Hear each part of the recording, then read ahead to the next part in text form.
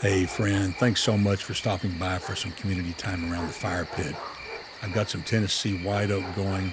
I'm going to run inside and get us both a cup of joe.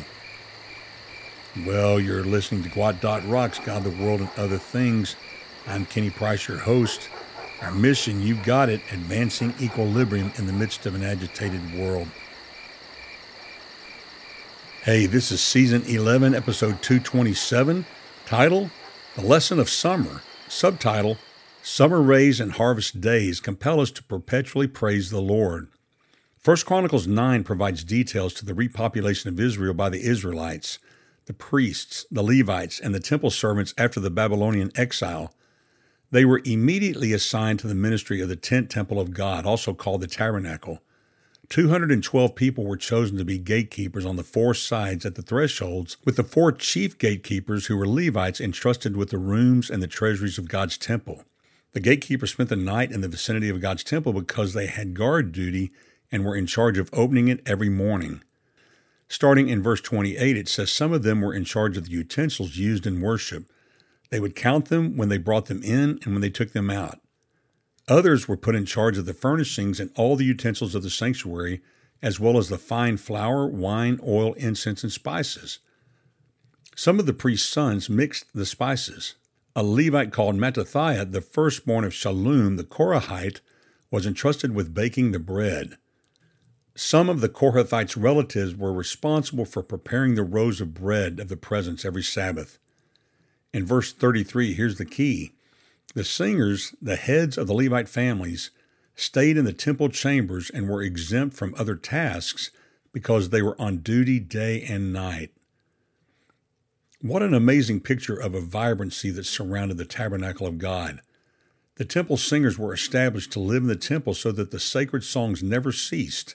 Singers perpetually praised the Lord, whose mercy endures forever. As mercy did not cease to rule either by day or by night, so neither did music quiet its holy ministry. As the temple sacrifices were carried out daily, there in the background were the ever-present hymns of praises to the Lord. There's a great lesson here that we should absorb into the core of our being. As constant debtors to God for His everlasting mercies, our love and gratitude should be manifested in eternal hallelujahs to Him, on earth, as the Bible says, as it is in heaven, our final dwelling place. With our mind's eye, let us see that just as the sun scatters its light around the earth, the morning sunbeams awaken grateful believers to tune their morning hymn, so that by the priesthood of the saints, perpetual praise is kept up at all hours. Think about that. Somewhere on the globe, at every moment, within every 24 hours, there is someone praising the Lord. They cover our globe in a blanket of thanksgiving. My friend, that is a cool picture of how the world really is.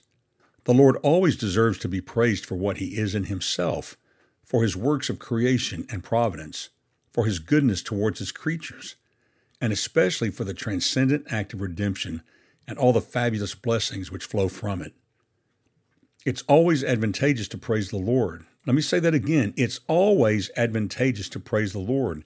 It cheers our days and it brightens our nights. It lightens the difficulties of our labors and softens our sorrows.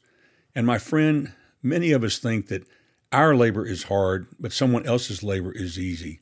But I want to remind you, friend, labor is hard. I don't care how much money you make or what you do for a living, there is always an aspect to labor that's hard. And in the midst of the difficulties of labor, we should praise the Lord. Friend, I want to ask you a question. What do you have to sing about at this moment? It should come as our first nature if we personally know and have experienced the forgiveness of all of our sin by Jesus Christ to create a song out of our present joys, or our past deliverances, or our future hopes.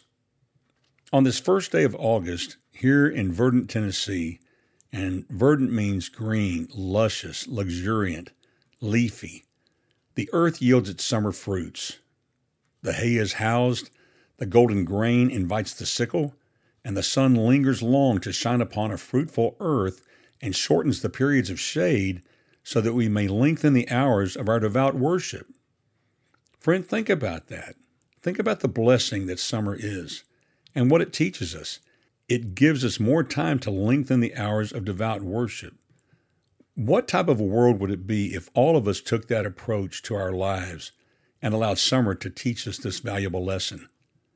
By the love of Jesus, let us be stirred up to open up each day with a song of joy and close the day with a psalm of sanctified gladness. My friend, with a portable stereo in our pockets called the smartphone, we are without excuse. If you're not musically inclined and find it hard to have a song in your head, you now can have it in your hand. If you work in an environment where you are allowed to play background music quietly while you work, or with earbuds in your ears, play songs that honor and celebrate the Lord. What a difference maker. What a way to change our attitudes and to change our hearts and to change our perspective on life as we sing a song of praise to the Lord.